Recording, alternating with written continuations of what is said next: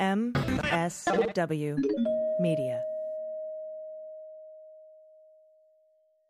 And now, a word from one of our dream sponsors, Blatt's Beer, circa 1950s. You know, if I didn't have the can right in my hand, I'd say this beer came straight from the tap. Hold everything. Let's hear that again. If I didn't have the can right in my hand, I'd say this beer came straight from the tap. Blatt's tastes so good because it's all draft brewed. Some brewers make a different beer for bottles and cans than they do for the tap. But we take our draft brewed beer, pasteurized of course, bottle it, and can it. That's why Blatt's tastes so good. I'm from Milwaukee and I ought to know why Blatt's beer tastes great wherever you go. All Blatt's is draft brewed, that's why you hear. Blatt's is Milwaukee's finest beer. Draft brewed Blatt's, Milwaukee's favorite premium beer, now at local prices.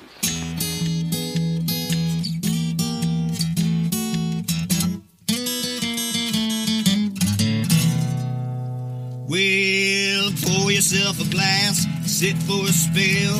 It's time to have some fun. Let's do a little thinking, some picking and a drinking. But this is what we're drinking with Dan Dunn.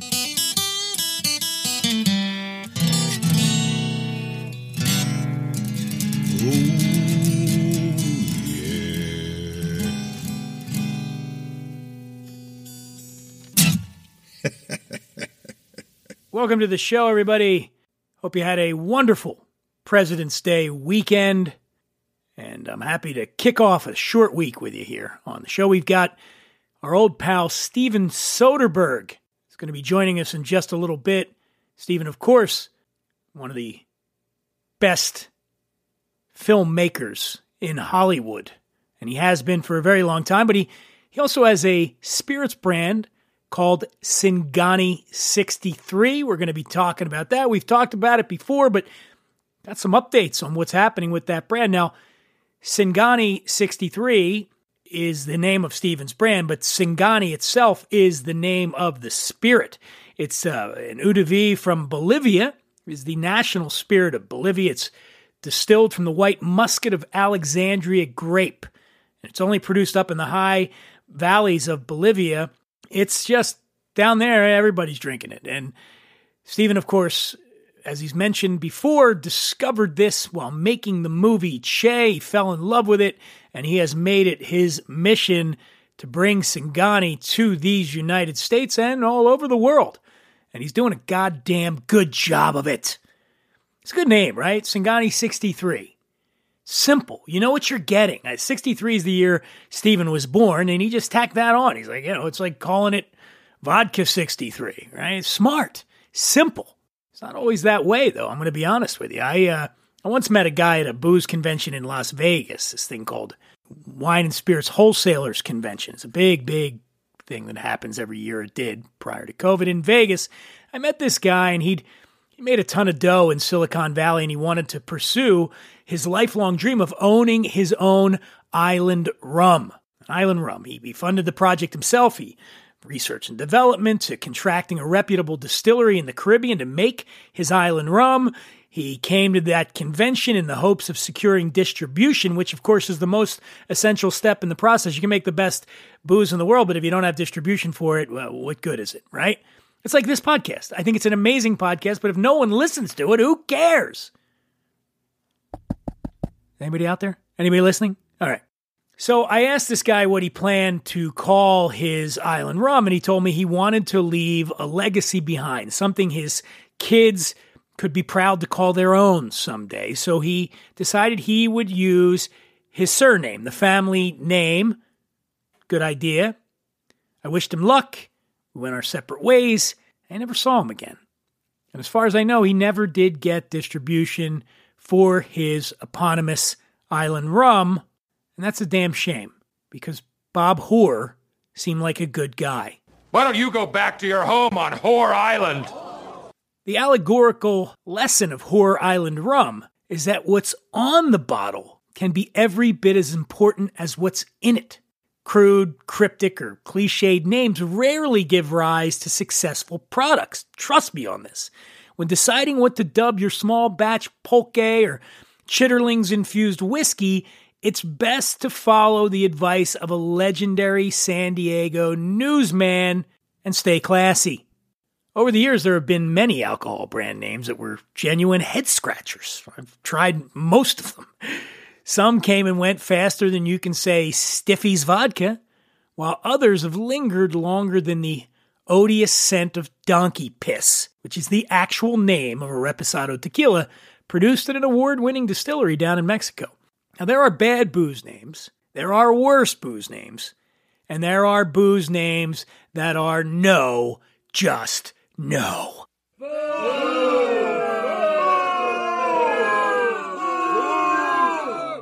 Here's to the crappiest of all time, all right? We're going to start with the bad. First up, Tequiza. Tequiuiza. Real name, real brand, Tequiza. Now, this is a great name for an international pop sensation or an NFL running back. It's a lousy name for a beer. Medea Vodka. Medea is a character from Greek mythology who murdered a bunch of people, including 2 of her children. So make mine a double. Nothing satisfies a hearty thirst for alcoholic refreshment quite like an infanticide-themed vodka, right? Right? Pucker? I don't know about pucker, right? Neat. It's like kissing, except sour. Sour kissing, then, huh? I guess. Hold on, though. Isn't pucker associated with another orifice besides the mouth? That's right. It's the key ingredient in an appletini as well. It's all starting to make sense. Next up in the bad category, we got dry sack. Now, dry sack, is this a sherry or a condition for which an old guy might need to see a dermatologist? What are you calling old? Real product. I actually still have some somewhere in this house. I have some of this. Ivana Bitch tobacco-flavored vodka. Really. Now, when the fact that your vodka tastes like an ashtray isn't the most repulsive thing about it, well, you, my friend, have taken bad taste to a whole nother level. Speaking of which, bad taste, Trump vodka. Speaking of which, dude vodka. For bros who miss Trump vodka and pretend they understand what makes the Big Lebowski funny. And now we're moving on to the worst. The bad, now the worst. Wodka vodka. Yeah. Wodka vodka. Wodka vodka. Now, is it me? Or does this sound like something marketed to preschoolers? When I envision the Wodka vodka distillery, I see Oompa Loompas and golden tickets and children getting DUIs on tricycles. So sad. So very sad. This is a real beer. Kid you not. Bishop's Finger Beer. From the makers of Wodka Vodka. Okay. Not really, but the name does conjure some rather disturbing images, right? And by the way, the Vatican denies Bishop's Finger Beer ever happened. How about Skinny Girl Margarita? We know that. Skinny Girl. Excuse me, ma'am. The gentleman at the end of the bar would like to fat shame you. There was another vodka. Why are all the bad? It seems like a lot of these bad names are vodkas. I don't know. What does that mean? There was a vodka called Porn Vodka. It was from Germany. Kid you not. Porn Vodka. It was marketed as an exclusive drink for those who know exactly what they want. Now, when I think porn, I don't usually also think exclusivity. But they may have a point here. If there's any type of porn that caters to the taste of just a select few, it's definitely German porn. By the way, this brand was extremely popular in the 70s, but business went south after they shaved the stash off the bottle. Get it? Porn stash? All right. Bear with me here. We're still in the worst part here. In so many ways. There was a cider called Dickens Cider. Dickens Cider. Dickens Cider. Hear it? Dickens. Oh, I see. You took one of the greatest writers in the English language and used him to make a crappy misogynist pun. Bravo, sir! You are an inspiration to invertebrates everywhere. And don't kill the messenger here. I'm just telling you this brand actually existed called Number One. That's the Juan, male name, number 1 tequila. Remember the time Dave and Buster's got in hot water for tweeting, "I hate tacos," said no Juan ever? That really happened. Remember that? I do, yeah. Which is why we're moving on to the final category here. No, just no. No, just no. First up, Big Black Dick Rum. From the hilarious people who brought you Insecurity Cologne and Please Make the Bad Feelings Go Away beer. Another product, I swear to you, this is real, Seaman's Shot. That's Seaman, apostrophe S, Seaman's Shot. Seaman's Shot. By the way, just, I don't know if you're picking up on it, no one ever went broke underestimating the maturity of the booze market. Oh, and here's another one. Flicker, Fliquor, get it? Like liquor, but with an F. Flicker Bean coffee-infused whiskey. First off, what in the actual fuck? Secondly, how soon before this becomes the official coffee-infused whiskey of Mar-a-Lago? Too soon? Too soon. All right. Another vodka. Look at that. Lo and behold, another vodka, and this one's called Balls Vodka. Balls Vodka. Have you had enough cheap sexual innuendo yet? Oh, wait. This isn't even innuendo. How about Nut Liquor? Nut Liquor, Liquor, of course. Nut Liquor Peanut Butter Vodka. Okay, now have you had enough cheap sexual innuendo? Belching Beaver Beer. How about now? Happy Ending Imperial Stout. All right, I'm getting tired of this, and I'm the one reporting it. Fat Cock Chardonnay. Oh, for the love of sweet sovereign Jesus, tell me that's enough. No. Popsy Sperm Shaped Vanilla Cream Liqueur. I swear to God that's real. Popsy Sperm Shaped Vanilla Cream Liqueur. Okay, you bastards, you're on your own. I just can't anymore. Can we talk to Steven Soderbergh? A quick word here from the people that make this show go, and I implore you to support the sponsors of What We're Drinking with Dan Dunn. They make it all possible. And then we're going to chat with Steven, so by we, I mean me, Steven Soderbergh. I had some people over recently, and the homemade drinks were a-flowing. All my guests were like, dude, these are the best friggin' cocktails I've ever had. You're an amazing mixologist. And I was like, damn straight I am. What my guests didn't know was I was cheating a little bit. Of course, I used top shelf booze in the drinks, and you gotta do that. But I wasn't juicing the limes, or pureeing the prickly pears, or grinding up the jalapenos that made my cocktail so great. All I did was order Fresh Victor. Fresh Victor is a line of all-natural, clean-label cocktail mixers that brings the magic of master mixologists into your home with contemporary flavors designed to suit any palate. All of the ingredients are fair trade sourced. There's no artificial anything. The mixers are produced at 100% solar-powered juicing plant with absolutely no waste. Fresh Victor is here to let you put down the citrus press and get back to the party. And right now, Fresh Victor is offering a juicy deal to my listeners. Simply go to freshvictor.com and at checkout, enter promo code WWD20 to get 20% off your order. You want to throw a party? Throw a party and treat yourself and your guests to the very best mixers on the market, and that's Fresh Victor. Joining me now, a man who needs no introduction, not here anyway, maybe on like Easter Island or Samoa, but I would say in most of the English-speaking world, everybody knows who he is. He's directed a ton of movies. He got Erin Brockovich, The Limey, Out of Sight, the 17 Oceans movies that they've made, Shay, The Girlfriend Experience, Magic Mike, Contagion, knew something we didn't, Logan Lucky, Let Them All Talk. He's got so many. Been on this show too numerous times, and we're lucky to have him. Steven Soderbergh. Hello, sir. Hey, how's it going? Good to see you, man. Yeah, been too long. It's been a while.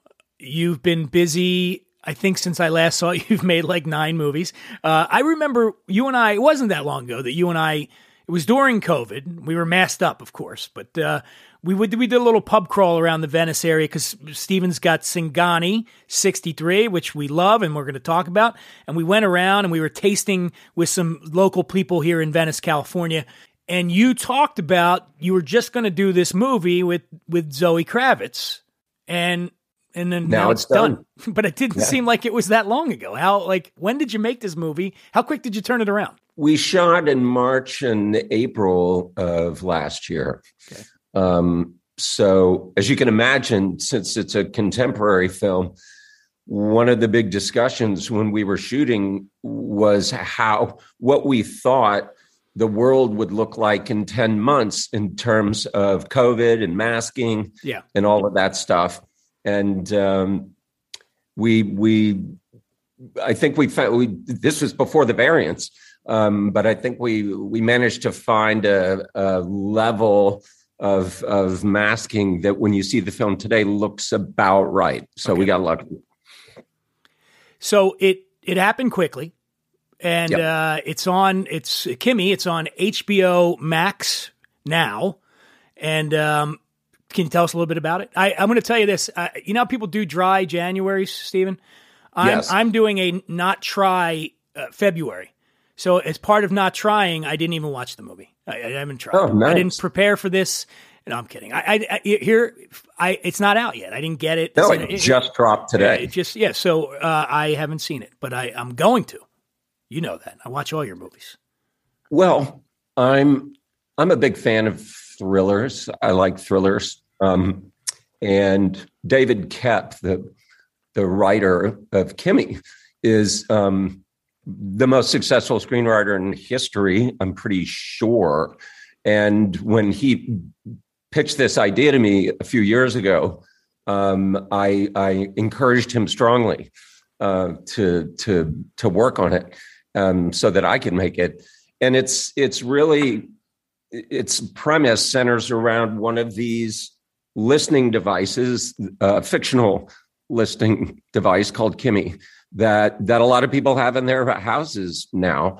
And Zoe Kravitz plays a voice analytics person. She listens to streams that have been flagged for miscommunication, and she's constantly updating this sort of Kimmy software so that it gets to know the people that are using it better and better every day. So you're talking about our Alexas, basically. Yeah. Okay. Yeah. Got it. And so as it happens, she hears something on one of these streams that she thinks is really questionable. And the company she works for is not very encouraging about her pursuing what happened with this stream. And so she's a bit of a compulsive person, and she won't let this drop. And so things get pretty hairy for her. I'm excited to see it. How is working with Zoe Kravitz? Boy, she can do anything. She's in baseball, you'd say she's a 5-tool player. She's really exceptional. And she's in 96% of the shots in this movie. I mean, it's her film. We're in her apartment. She forces herself to leave her apartment, which is something she doesn't want to do. And then we're back in her apartment for the last bit. And she carries this movie completely and effortlessly. And she just radiates intelligence. She's just so bright. And it's a really key component of her character that she, even when she's in a dire situation, she doesn't panic. I think what happens when people panic is they forget everything that they know that would potentially help them get out of the situation that's causing the panic. And so Zoe plays a character who's able in the middle of these really crazy situations, physically threatening situations she finds herself in, she figures a way out. And so it's like I said, it's a perfect Saturday night bottle of Singani movie. We love the Singani, and we are going to talk about that shortly. I was looking back on some of your movies, and obviously you talk about Zoe Kravitz. You've worked with, by any measure, if you were to make a list of A-listers in Hollywood, you've worked with all of them. But I started thinking about some of your movies and some of maybe the not as heralded actors that have been in these movies. And I wanted to throw you out my list and then maybe get your list of, some of the ones that you've worked with. Just to me, they stuck out to me in these films, even though they weren't necessarily the key players. So one I was thinking was Steve Zahn in Out of Sight. I loved his character. Yeah. He wasn't in the movie that much, right? No, I mean, he's a real supporting figure in that, but he's just so funny. And that was one of the first times that I recall somebody self-taping and sending their audition in.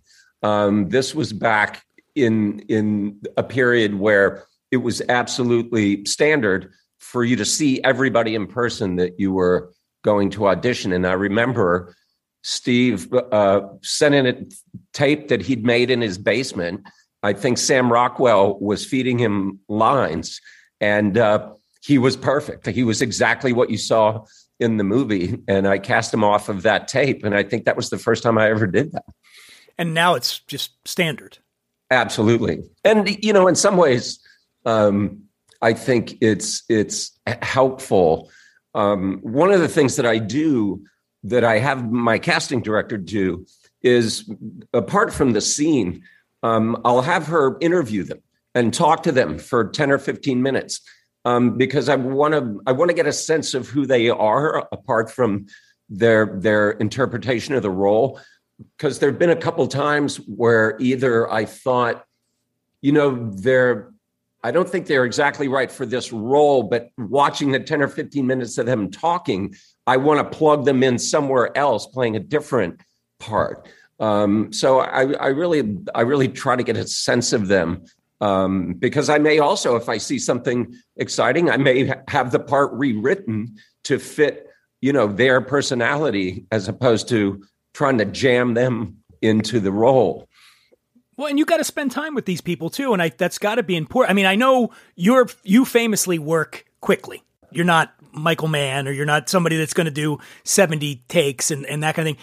But you still have to spend time with these people. And I got to figure that's got to be a part of it, is you want to know the person you're working with beyond just their skill set. Absolutely. And early on in my career, I would do a lot of rehearsing and really use that rehearsal period as a way to get to know the actor personally. I stopped doing that a while back. And what I do now is just organize a series of dinners where I get people together and I can see them in the wild, and that's turned out to be a much more efficient way to get a sense of their real personality. They're all different. They all want to be talked to differently. Some of them want to go over every aspect of the role and they have questions about everything. Some of them want to talk about everything but the role. Some of them don't want to talk at all. These are things that it's helpful to know before you get on set, so that you're not wasting time doing, character research. Another one I love, probably because I think I just fell in love with her in this movie. First time I was ever exposed to her was Olivia Munn in Magic Mike. Yeah. I can vividly remember the first time I watched that movie and going, Jesus, who's that? She just kind of radiated this. And who was also the main love interest, whose name escapes me right now, but both Cody. of them in that Cody, both of them in that movie were great. But Olivia Munn stands out to me. She was kind of unknown when you cast her then, right? She was, I knew who she was, and I'd seen her before, but I thought she just had this really infectious quality that, and it was important in that film that Mike kind of doesn't. Mike thinks the relationship's at a different level than she does, and so I loved how she came up with this way of interacting with him that was sort of patient. You could tell she was trying to be patient. And also in that one scene, you can tell like she's ready to leave and he wants to talk. And so the way she handled that, I thought was really smart and funny. And of course, you know, we caught her on a trajectory, luckily that has continued to rise, and now she's a mom. That's right, John Mulaney. Another one. I don't know if this is unheralded. He was famous. He was very famous, but in the movie, I don't know where he would have been on the call sheet, but just loved him. Bernie Mac in Ocean's 11, late Bernie Mac. Yeah. Just brilliant casting. Like he was Frank Catton, right? Yeah. Just Frank Catton. One of the best characters. What was he like? He was such a doll. And that was a real tragedy, an avoidable tragedy, I think.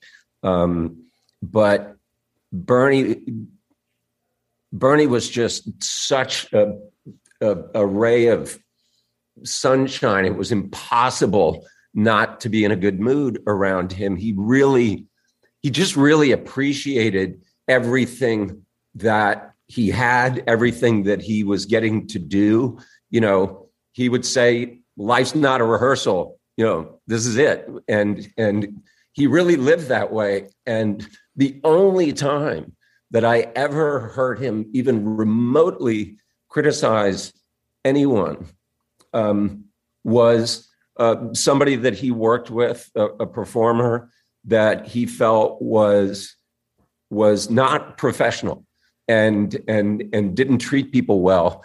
And that it upset him. He just felt, if you're lucky enough to be on a movie set, and you have a job acting, you know, you should understand how fortunate you are, and you should treat people well, and you should be a professional. You should show up on time. You should know your lines. Like he had a real pride in being a professional. And so I appreciated that about him. And then on top of it, he's just hysterically funny. So you're laughing all the time when you're around him. But that was a real loss. And for me, directorially, and I think everybody in the group felt the same way. As soon as he was gone, any idea of putting the group back together for me was impossible. Done. Yeah. I watched, over the holidays, I went back and watched Bad Santa again. And not only him, when you think about Gone Too Soon, but also fucking brilliant in that movie, John Ritter. Yeah. Yeah. And there's a scene with the two of them, and you're like, and they're both gone. And I was like, what an amazing thing. Now, the last one I want to touch on it, and I was kind of wondering, and I loved her in the movie, and this is going way back to the beginning, was Laura San Giacomo in Sex, Lives, and Videotape, who, amazing. Yeah. And Is she still work? Like, I haven't seen her in much lately, but she does. She had a really interesting role in Honey Boy a couple of years back. But she was a wonderful discovery for all of us. And again, that was a tricky part. That could have easily fallen into a kind of caricature. And Laura really understood how to round Cynthia out and make her more than just, the bad girl sister who's got an issue that she's playing out with her sister's husband. That could have been. It could have been somebody you just hated from the moment you saw them, and she really humanized it. Like you really felt the underlying issue that she had that would lead her to act out like this. So she didn't feel like a cliche. Thought of you this morning. Everybody should know we're doing this. I never do this. I never do interviews this early, but Steven's very busy, so it's early. You're in New York, I guess now. Yes. So I'm in California, and it's morning. And of course, this interview falls on, last night I went to I had to go to a few parties around town, which I don't never go out, but I went out last night. And I woke up today and I was feeling a little under the weather, shall we say. And I thought of you because you told me a hangover cure that I am absolutely convinced I think you were fucking with me because it doesn't work. Sauerkraut. So when you work for you? You told me about this one time. So I go out and I buy a bunch of sauerkraut. Yeah. And at night, well, it's the salt, right? It's the salt in the sauerkraut. I mean, salt helps you. Like if you do, it's the fermentation. It eats the sugar. Okay. I've tried this. Didn't work? It didn't work. I just thought maybe you were messing with me. It really works for me. I thought you were trying to make me get sick or something. No, I would eat sauerkraut at night. I would never. It's good for you anyway. It's good for you. Now let's talk about Singani a little bit. Everybody is on the edge of their seat. They're wondering what's happening here. Stephen has been working tirelessly. So everybody knows Singani is a product that is of Bolivia. It is the national spirit of Bolivia. Stephen, as he's talked about on this show before, fell in love with it while making the movie Che and made it his mission to bring Singani to the United States, which he did. He has an incredible brand called Singani 63, and you've been working for years to get the TTB to recognize, because right now it's categorized as a brandy, correct? Correct. But you, rightfully so, think it should be categorized as what it is, its own spirits category, Singani. So that's the name of the brand. So everybody knows that. Yeah. That's the name of the spirit. Singani is the name of the spirit. Singani 63 is the name of Stephen's brand, and it's the only one, I think, right, that's commercially available in the United States right now? No, there's a couple of others. The only one that matters. That's what I meant. The only one that matters. Yeah. Where is it? Where is it with the government right now? Have we cut through the red tape? Here's the last development. In September and October of last year, the Treasury Department and the TTB post a proposed rulemaking for public comment. So what they post this thing that says, we are planning to grant this spirit, this category. If anybody has an opinion on this, you have 60 days to say something about it. After that 60-day period, they are supposed to then provide a ruling, send you a letter saying that you have the category. This is a sort of formality before you actually get the category, is this public posting. So that was taken down at the end of October. And every 2 weeks, we call over to Treasury and TTB and say, hey, what's going on? And they say, well, there are no roadblocks here. Everything's all squared away and tidied up. And, we'll let you know. Okay. So it could be next week. It could be September. It's a mystery, but we've done everything that we're supposed to do. And there are no obstacles that we've been told that'll keep us from getting this category. But it's a big moment, obviously, in the life of the brand to be able to tell people you have your own category and it's a new category. Well, there's got to be a real sense of achievement on your part. And you've always stressed this before, is the real credit lies with the people that are making Singani in Bolivia, right? It's not like you're the guy that went that, but you loved it so much. You felt like people needed to know about it and you wanted to share it with the world. And so you've always given credit where credit's due. But on your personally, though, there's got to be a real sense of pride that you're this close and that it's going to happen and that, you made that happen.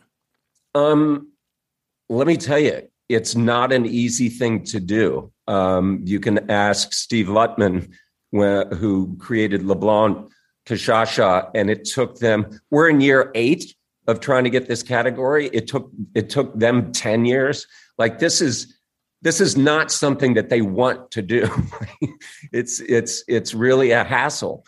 And so it's newsworthy within the industry just because it's rare. But for us, it was a must. I also just felt like, well, this is what you are there to do for people. I mean, the mandate of the TTB is to inform the public about what they're drinking. And so our case that people are confused when they see brandy on the bottle because that's not what they think brandy is or looks like. I think that was the wedge that started the conversation rolling is that, hey, if you're saying that you're all about helping the consumer, you're really not doing that in this instance. By the way, Stephen, I don't know if you know the mandate on my show, which is called What We're Drinking. Wow. It's my mission. See, I'm here.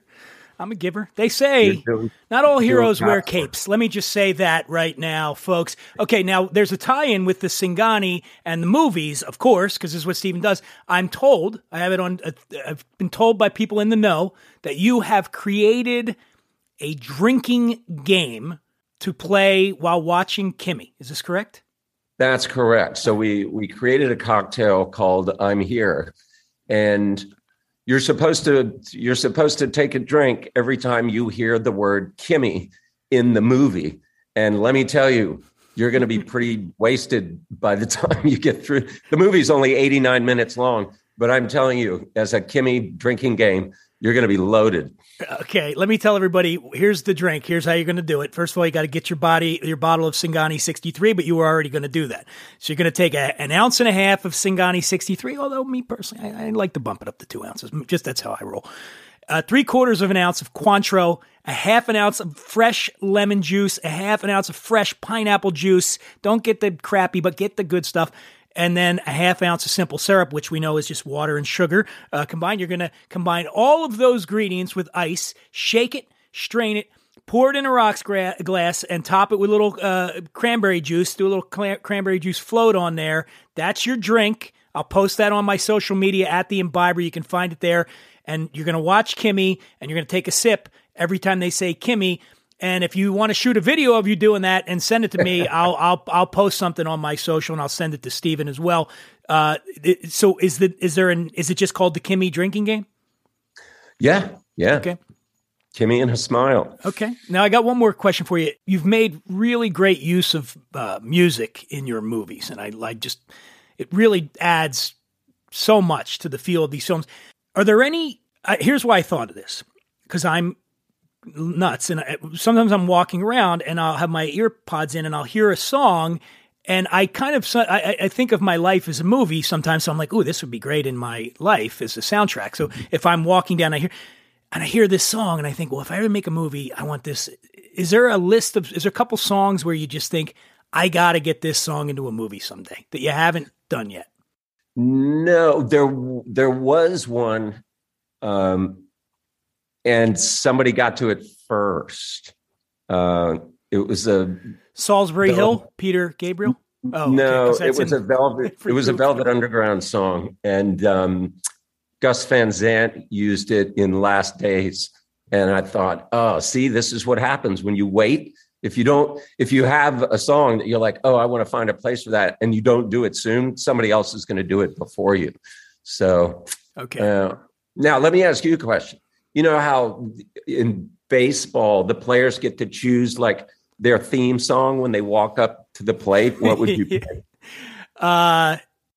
Probably would be my walking up to do my, I would probably go Hit Me With Your Best Shot. Nice. There you go. I'm daring that pitcher to throw at me. That's do it. Right. Yeah. Pat Benatar, man. Yeah. One of my early crushes. Right? Most of my early crushes it was Benatar, from Berlin. What's her name? Oh, yes. Terry Nunn. Yeah. I'll tell you a story about that. Not on the air, but there's a story there. But yeah, most of my early crushes were the Bangles. Susanna Hoffs. Yeah. Loved her. We grew up during the birth of MTV. Did you ever do music videos? No, I didn't. I did one for a band in New Orleans that didn't get seen. I just did it to do it as a resume piece. It wasn't a real skill set that I had. When I saw music videos that I thought were good, my reaction typically was, "Oh, I never would have thought of that." I did a concert film for the group, yes, but that was pretty straightforward. I didn't have that pure kind of conceptual, I was too narrative driven to be a good music video director. Well, I think you've You found your spot, man. I went into another lane. You've done all right for yourself. Steven Soderbergh. Oh, can you give us an estimate? Because we're gonna have a party. We've talked about it. When this TTB thing comes down, is it going to happen this year? It's got to happen this year. I can't wait anymore. Yeah, I mean this. I'm counting on it, but it's real when you're interacting with the government. You're not in a power position. But the problem is, that we have these campaigns, these sort of consumer-facing campaigns holstered that we're waiting to drop until we get this category, because they're all sort of built around this idea of there's a new spirit in town. And so that's what makes it really frustrating, is we're ready to really move beyond, the hardcore cocktail intelligentsia like yourself and out to a more sort of pure consumer-based place. But I don't want to do that until we have the category. Well, it's coming. In the meantime, I'm sure you're going to keep working. What's up next for you? I heard rumors you're off to the UK to shoot a movie or something like that. Is that happening soon? Magic Mike's Last Dance starts shooting next month. Wow. And how long will that take? 2 weeks? No. No, 2 months. 2 months. But it's I'm really excited about it just because it's got so much dancing in it. And I've always wanted to make a musical, and I think this is as close as I'm going to get. It's got extended sequences with just music and dancing, and I'm really excited. I wish you would have hit me up. I can cut a rug, man. I don't know if you've seen me on the dance floor. Oh, look at me. Come on. I didn't know that. I should have known. Everybody from Philly can dance. That's right. Yeah, that's Philly boys. Steven Soderbergh, he's got Kimmy right now on HBO Max, and we're going to do it. We're going to play the drinking game. I expect to hear from you out there with your videos and photos of this drinking game, and I will make sure that Steven becomes aware of this. Go get Singani 63. It's I've said this before. I've written about it. It's one of the most versatile spirits out there. You can put it in almost any cocktail, I would say. And that's something, because, certain spirits, while fantastic, they're only going to work in a limited number of drinks, where Singani 63, anything that you are using to make a clear spirit, a cocktail, I think Singani 63 works in it. And it's cool. Like people go, oh, what's that? It's a conversation piece. I always think it's nice to have a conversation piece behind your bar. And that's one of them.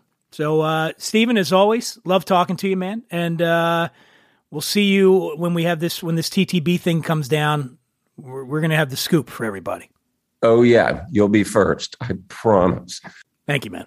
And what's extraordinary is because on the paper, you would not think that Magic Mike would be a stepping stone to being an Oscar nominee, because it doesn't sound like that sort of film, but it was. I mean, you were amazing. Yeah. And is it true that the strip at the end was you? That wasn't, no one asked you to do. Well, obviously somebody allowed you to do. No, he insisted. I would have done if I looked like that. Need me nude at all? Well, I remember that phone call when Steven Soderbergh, was talking to me about the part, and I was already on one knee laughing at this world and this pitch, and he goes, it's not in the script right now, but Dallas, we think he really should have his own dance at the end. I mean, I think it'd be a good idea. And immediately in this ear, my head to go, no. And in this ear, it was like, are you kidding me? You have to if you get a chance. If you don't, you'll regret not ever doing that. And so, yeah, as soon as I found the song, which was Calling Dr. Love, and got that cleared, I was like, let's go have some fun, man. All right. I love talking to Steven. He is the best. And because Kimmy just came out, there are all kinds of lists ranking Soderbergh movies. Done a lot of movies. So I started checking some of them out. And before we go today, I just want to... Vulture just put one up the other day, and they ranked everything he did. But I'll just go to the top 5. And at the end, I'll tell you what I think, what mine are. And I'd love for you guys to get back to me at The Imbiber on Twitter and Instagram. Tell me what you think, or shoot me an email, dan@whatwe'redrinking.com. I'd love to hear your thoughts on Soderbergh's filmography. According to Vulture, top 5 movies he's made. Number 5, The Informant. Remember that one? Matt Damon. Matt Damon's done a lot. Everybody thinks about Clooney when it comes to Soderbergh, but Matt Damon has done a lot of great stuff, a lot of great work in Soderbergh movies, not only in the Oceans movies, but Behind the Candelabra. And this one right here, The Informant is just fantastic. I like it. Number 5, I don't disagree with that. Now, at number 4, they have the movie that started it all for Steven, Sex, Lies, and Videotape, which came out in 1989. As they say here, it's no insult to say that in the years since his first big hit theaters, he's rarely topped it. That's not an insult. I mean, his style's evolved and the technique's grown, but this is just, as Vulture put it, it's the very model of the stunning first feature. So Sex, Lives, and Videotape. At number 3, Vulture has Ocean's 11. Who's going to argue that? What a cast. Look at it. Jesus. Pitt, Clooney, Julia Roberts, Elliot Gould, Carl Reiner, Don Cheadle, Bernie Mac. Yeah, Bernie Mac. Yeah, Jesus. That's right. Everybody. All right. I don't disagree there. 2, they've got Traffic. Big one there. Soderbergh won the Oscar for that. I think Benicio del Toro also won an Oscar for that. Catherine Zeta-Jones was in it. Cheadle. Steven likes to work with the same people. And at number 1, and a lot of these lists that I've seen have this movie at number 1, and I don't think you can argue it. Out of Sight. George Clooney. This was the vehicle that made Clooney. I had to say it. I mean, it kind of did. Thrillist also just put out one. And theirs was interesting. Number 5, they had Sex, Lies, and Videotape. 4, Erin Brockovich. How can you forget Erin Brockovich? No. 3, The Limey. What a good one. Ocean's 11 at 2. And again, Out of Sight at number 1. Collider put one out a while back, but I like Collider. I used to do a lot of work with them when I was hosting a weekly live stream for Flaviar, and the Collider folks did the technical side of it. So I like them over there. They're friends. And at number 5 on the Collider list, Sex, Lies, and Videotape. Number 4, Magic Mike. You heard Steven talk about they're doing the third movie in that one. Now he's going off to make that in London. Good luck. Number 3, Traffic, according to Collider. Number 2, Contagion. Whoa, remember Contagion, right? I don't know if I'd have that ranked that high, especially after what we just went through, but Contagion's a hell of a movie. Also starring Matt Damon, yeah. And at number 1, Che. Wow, that's the movie where Steven discovered Singani. I don't know if I'd put it that high, but it's a good movie. Benicio del Toro might have been, he won the Oscar for Che, I think. I don't know. As I said, I'm not doing a lot of research these days. All right. What are mine? I'm just pulling this out of my ass right now. This is what I'm going to go. I'm going to go at number 5, Erin Brockovich. At number 4, Traffic. At number 3, Sex, Lies, and Videotape. At number 2, I'm going to go Out of Sight. And number 1, Ocean's 11. I love the movie. I have so much fun with it. And I could just watch. Every time it's on cable, I put it on. I love it that much. There you have it. And again, hit me up. Tell me what you think. Go to at the Imbiber. There's a great Reels we just put up there. Steven talking about Bernie Mac. So go check that out. Thank you for joining me on the show. I believe the next program we're going to have comedian Joe DeRosa going to be joining us. And then we got another comedian after that. Brad Williams is going to be joining us. And then after that, we got Stephen Amell from Arrow Joy. We got a bunch of good shit coming up. A bunch of it. I'm heading back to New York City in March to do another live show at the Stand Comedy Club. I can't wait to share that with you. Oh, God. It's all so exciting. Anyway, folks, thank you for joining me, and we'll catch you on the next one.